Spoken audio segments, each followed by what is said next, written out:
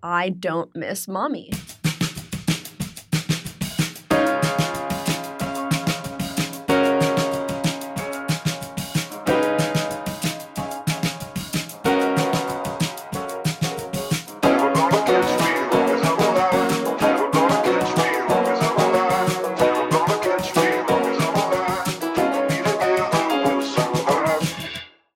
Hey, I'm Bryce. This is Plastic Urns, and that was Maria describing her mom. Why does she call her mommy? We'll get to that. Maria does work on advanced battery concepts, is a master of thermodynamics, and is a diehard Pittsburgh Penguins fan. In her spare time, she climbs mountains, does triathlons, and chases her husky around the beach. Now, back to mommy. Yeah, experiences with death as a 25-year-old. I got a lot of them. Really got those Girl Scout stars like pretty early in my life, Girl Scout badges, and started, alas, with my mom dying. I was 7 years old. My mom had struggled. Oh, no, hold on. Let me rewind it. It actually started when a doctor used an infected needle in my mother's epidural during my sister's pregnancy, my older sister. So a little bit before me, which gave my mother some chronic back pain. She had an infection in her spine. There was essentially nothing to really do for it. She was going to be in pain as long as she lived. This caused a downward spiral, and she became addicted to painkillers, among other things. I mean, she was already someone that had an addictive personality type and had, been, as they say, experimenting with drugs in her life. And so was definitely a person that was very predisposed to addiction with drugs. And when she really hit her downward spiral, I was 7 years old. I didn't really get to see it.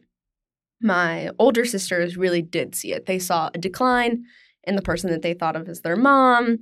And as it got closer to her death, they really did lose this sense of mom in her. But when, my mother sent my sisters and I to stay with our grandma for a little bit when she was really struggling, and she committed suicide when we were staying with my grandmother. So how I remember it, I had gone to sleep. My older sisters and my aunt were going to pick up more clothes from my mom's house because we had been at my grandma's for over a week now and hadn't really heard anything from my mom. So they decided to go over one night, and little Maria had gone to sleep, and I woke up to my aunt, trying to tell a 7-year-old that her mother was gone, which is not an easy thing to do and not an easy thing for a 7-year-old to comprehend. And the moment that I knew that it was real was I looked up at my oldest sister and just saw the look in her face and her eyes and how much she was crying and clearly so disturbed. And that's when I was like, oh my God, this is real. 7-year-old Maria probably didn't have as eloquent of thoughts as that. But we were definitely confused for a while. And because I was so young, I didn't find out bits of this story until after. So the story that I've just told is really like putting the puzzle pieces together over the past 25 years, really. So, I wasn't old enough to hear that it was suicide. But as a 7-year-old, when you say that, your mom's dead, like, you don't really have a lot of questions. You just kind of accept it and like, oh, all right, I don't understand death, but mommy is gone. And for some reason, I didn't have any questions about it, which is, looking back, kind of wild. But yeah, I became a fucked up little kid, to put it lightly. I was very confused. And then, when I was in, I think it was 7th grade, they decided, yes, now she is old enough to know that it was suicide. I think that's probably around the age that kids start like learning what suicide is. So that was like, basically just reliving the entire trauma.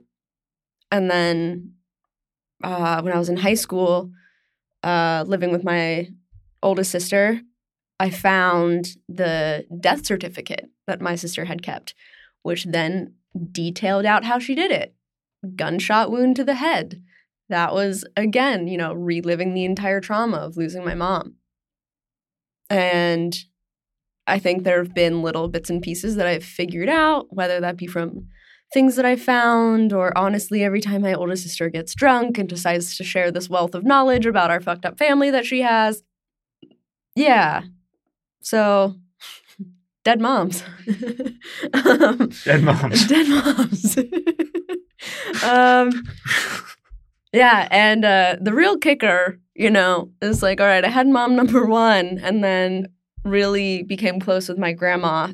So mom died when I was in, second or third grade, and then I moved in with my grandma, got really close to her later because of stupid school districting stuff, had to live with my aunt, but basically my grandma had become a mother figure for me. And then she died of cancer when I was in sixth grade. And so it was just like, nope, mom number one, nope, mom number two, nah. I guess I never tried for mom number three. I'm like, all right, that's good enough. Damn. Yeah. I was about the reaction that most have. And that's actually probably one of the better reactions. Stunned silence probably isn't the better reaction. Stunned silence, no, but that all right. Let's try that over. That is shitty. I'm sorry. I'm glad you've turned out how you have. Because it's pretty awesome. Thank you. What are the shittier reactions you've gotten? Oh my. I think one that I've talked with a lot of folks that have experienced traumatic things, and kind of the worst one to hear, especially from very privileged rich people that have clearly never struggled, is like, oh, well, you must be so strong because of it. And it's like, bitch, no, I'm fucking broken. I'm traumatized. I get triggered all the fucking time. I cry because I don't have a mother. No. Okay, yeah, maybe I survived and I ended up pretty good. But this whole concept of trauma equals stronger is just, I don't know who created that narrative, but I think that makes you feel pretty shitty when you're like, actually, no, I still feel broken sometimes and pretty fucking broken because of what I went through. But no, I'm strong because I made it to Stanford. Wow. Another shitty response is just, I guess I should give more context. I was interviewed by a journalist in front of a group of my friends' dads, entrepreneur friends, about my road to Stanford and how it was a non-traditional path to Stanford than being spoon-fed Stanford Cardinal your entire life. And afterwards, people that you haven't interacted with will come up to you and just grab your arm and give you this face. I wish the podcast could have a picture, because just it's just this face of pity with nothing to say, and you're like, should I be sad right now? I just told my story. You're kind of forcing me to be sad at this moment. Oh, pity, poor you. It's bitch, poor me. What the fuck do you mean? I'm great right now, actually. Thank you very much. My favorite reaction. Yeah. Freshman year of college, I got to Stanford, and, everyone in my high school kind of knew, yeah, Maria, fucked up childhood, doesn't have a mom, lives with her older sister, must be getting into some trouble. So when I showed up at Stanford, no one knew that I didn't have parents. It was very common to just, I guess we didn't talk about parents a whole lot, but I guess I just kind of skirted around the questions and maybe referred to, what I have as my family as opposed to my parents. And it got to the point where it was March of freshman year and I hadn't told anyone on campus about my life at home. And it was my mom's death anniversary. So I was like feeling really stressed out, and I felt like I really needed to tell someone. And I ended up telling this guy from my freshman dorm that I was friends with, but this was by no means like my best friend at school. He was just like around the dorm when I was like really upset. I was like, hey, I just need to talk to someone.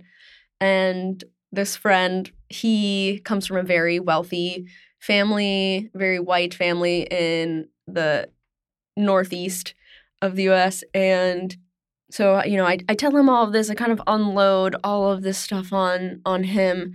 And, you know, he's never experienced any of this. So he doesn't really know what to do with this like unloaded trauma. I think he handled it very well. I certainly felt better just from the act of unloading.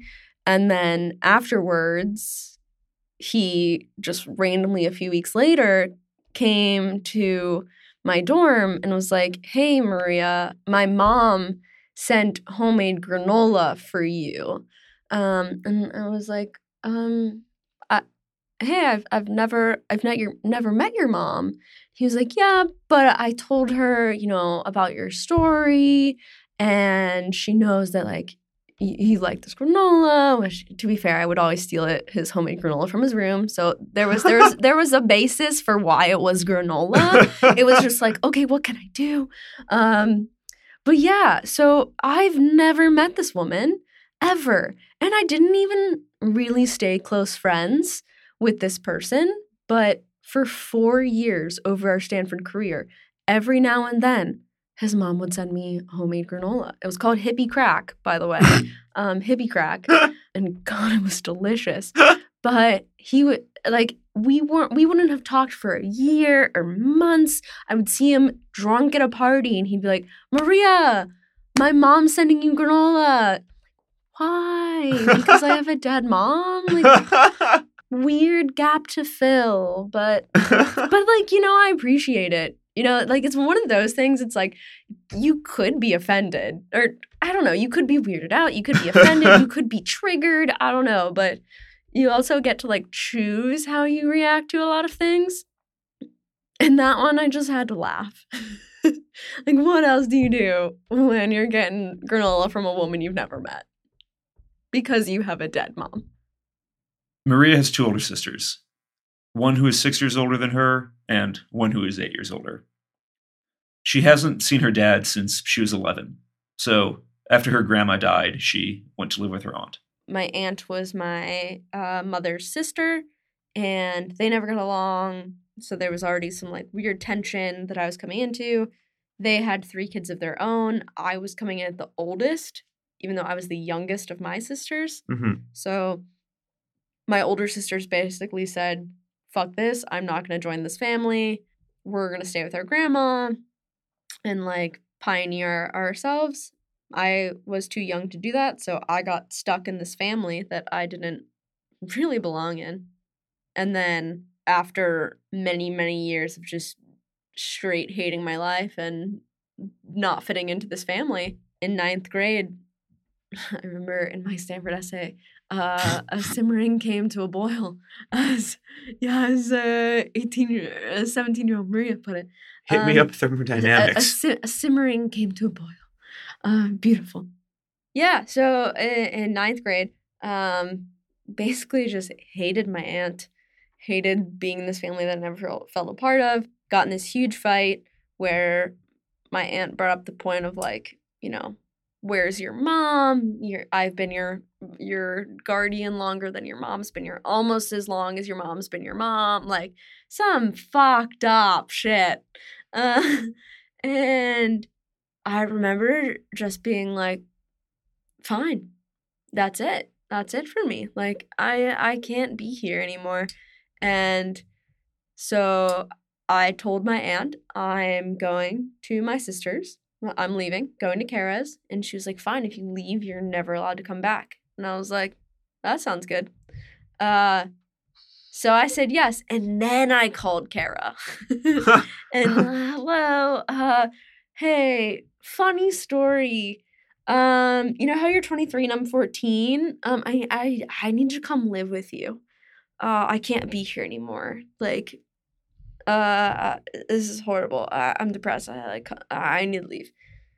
And like, maybe I don't remember the situation as well as I should, but she was like, okay, all right, we're gonna figure it out. And I went to live with my 23-year-old sister. I'm 25, and like, I can't fathom having a 14-year-old as a fucking responsibility. This is why I don't blame my older sister for not wanting kids. She's like, I've already had the worst phase of a child. Like, no, thank you. I already went through it with you, and it wasn't fun.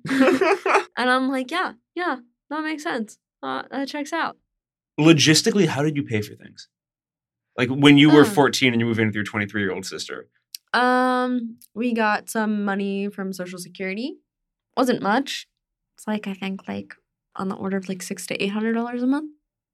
So my sister worked many, many jobs. And then I got multiple jobs at 16. At 16, I got one job. And then my senior year of high school, I worked 35 to 40 hours a week. I saved up like 14 grand in a year working full time. I had probably like I can count on one hand how many Friday and Saturdays I had off my senior year. Wow. Yeah. So when I got to Stanford, I was like, yo, this life is easy.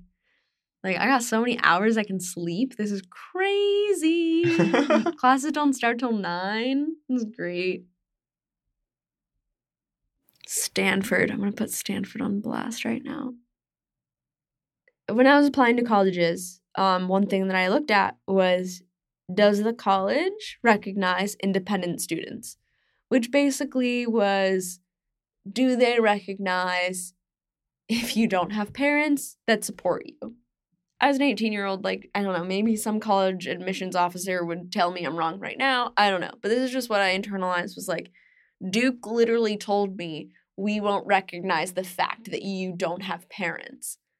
And I was like, well, bitch, like, I don't understand how to fill out all my tax forms. Like, I don't have parent W-2s. Like, I don't understand.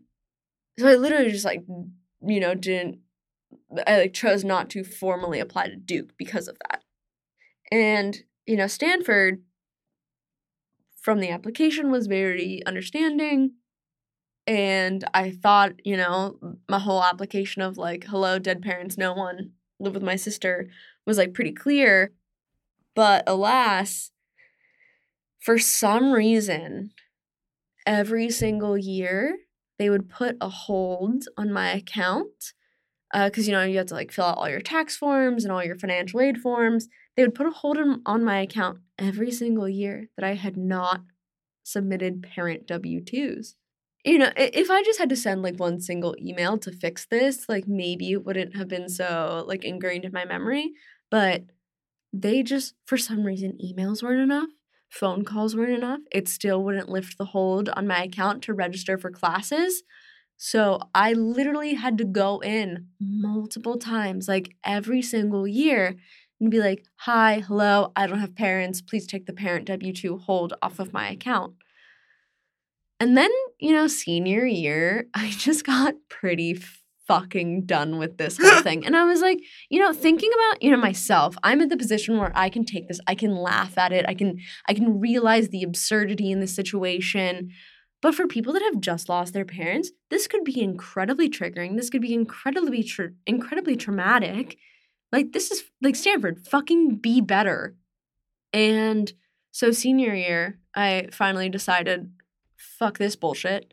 And I decided to write an email, a very strongly worded email, back to the financial aid department. And I was like, hello, please remove the parent W-2, hold for my account. I haven't had parents for the last 3 years, and I still don't.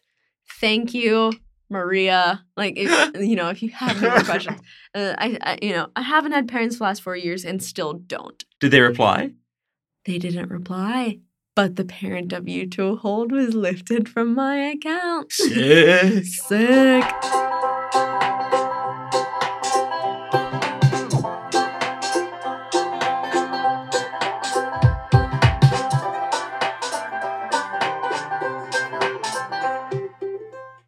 We are back.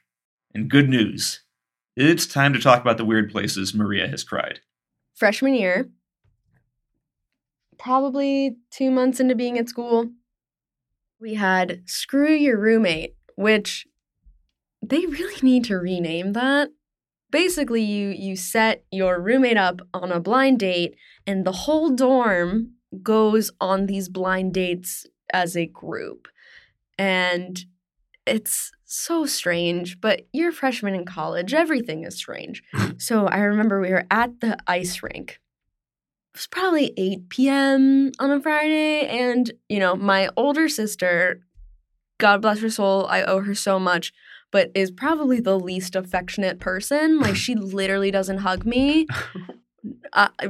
Has never said I love you in my entire existence. Like, there's just words aren't her love language. Sure.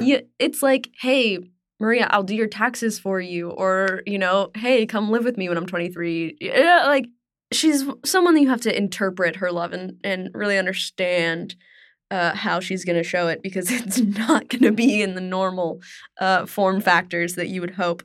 So, even when I got into Stanford, the amount of praise that I got was literally a good job text message. So there was already some deep-seated, fucked up, deprivation of affection that I was having. And I remember, 3-hour time difference, 8 p.m. in California, it's late on the East Coast. And so she was drunk, and she sent me this text, verbatim. I am drunk right now, but I want to let you know that you being at Stanford is the proudest I've ever been. I'm on this blind date with my roommates and these boys, and I literally in ice skates, and I just start sobbing, uncontrollably weeping, because I have finally gotten this words of affirmation out of my sister for the first time in my entire life. And in high school, she had to play mom when I lived with her from 9th grade, to when I went to Stanford. And even when I go back now as a 25-year-old, she has a bedroom for me. So she's a good sister, but, just doesn't show love in the way that I accept love, except for that time. And it just got me. I was so overwhelmed and openly weeping in front of my entire dorm. RAs were called to check if I was okay. It was one of the most public, open weepings that I've had. When you're supposed to be happy on a date, and instead I'm crying about my past trauma and my lack of affection from my sister. So hey, normal things. Yeah. Mm-hmm. So that would have been you still wouldn't have told anyone at that point. That would have. No. So RAs were called. They're like, "Are you okay?" You're like, "Yeah, don't worry about it. This is a normal thing that happens to me." My sister told me she's proud. Just don't worry about it. Yeah. You try to really pretend that you're normal for a while, and then you're like, "Fuck, I gotta tell people I'm fucked up. It's coming out. It's coming to the surface. I really gotta let people know what they're in for." Do you is there weird triggering shit that makes you cry? Yes.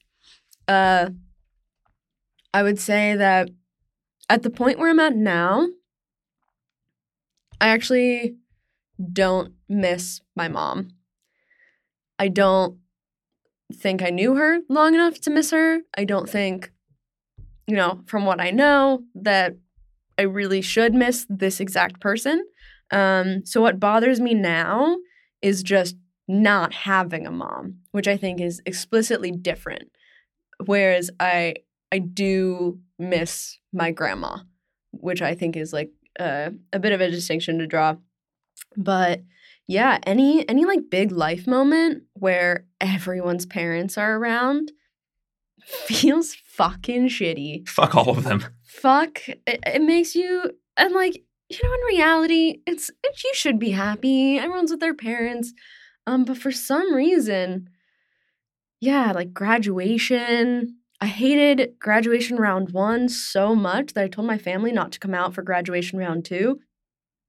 So yeah, I feel like any big life moments definitely bring up the like flashing reminder of, alas, you do not have parents.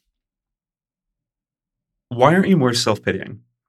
Because like you have a lot of right to be very self-pitying. So I would actually argue when you say, oh, I don't think you have self-pity. Oh no, I sit in my room sometimes crying, saying, fuck, I wish I had parents. Fuck, I wish I had a mom. There are definitely self-pitying moments. And I don't think that that's anything that you should think is shameful either. Self-pity, like, yes, you can be sad that you had some shitty cards dealt to you. Be sad, feel it. That's fine. I think there's a difference when you're then angry at people that haven't had trauma.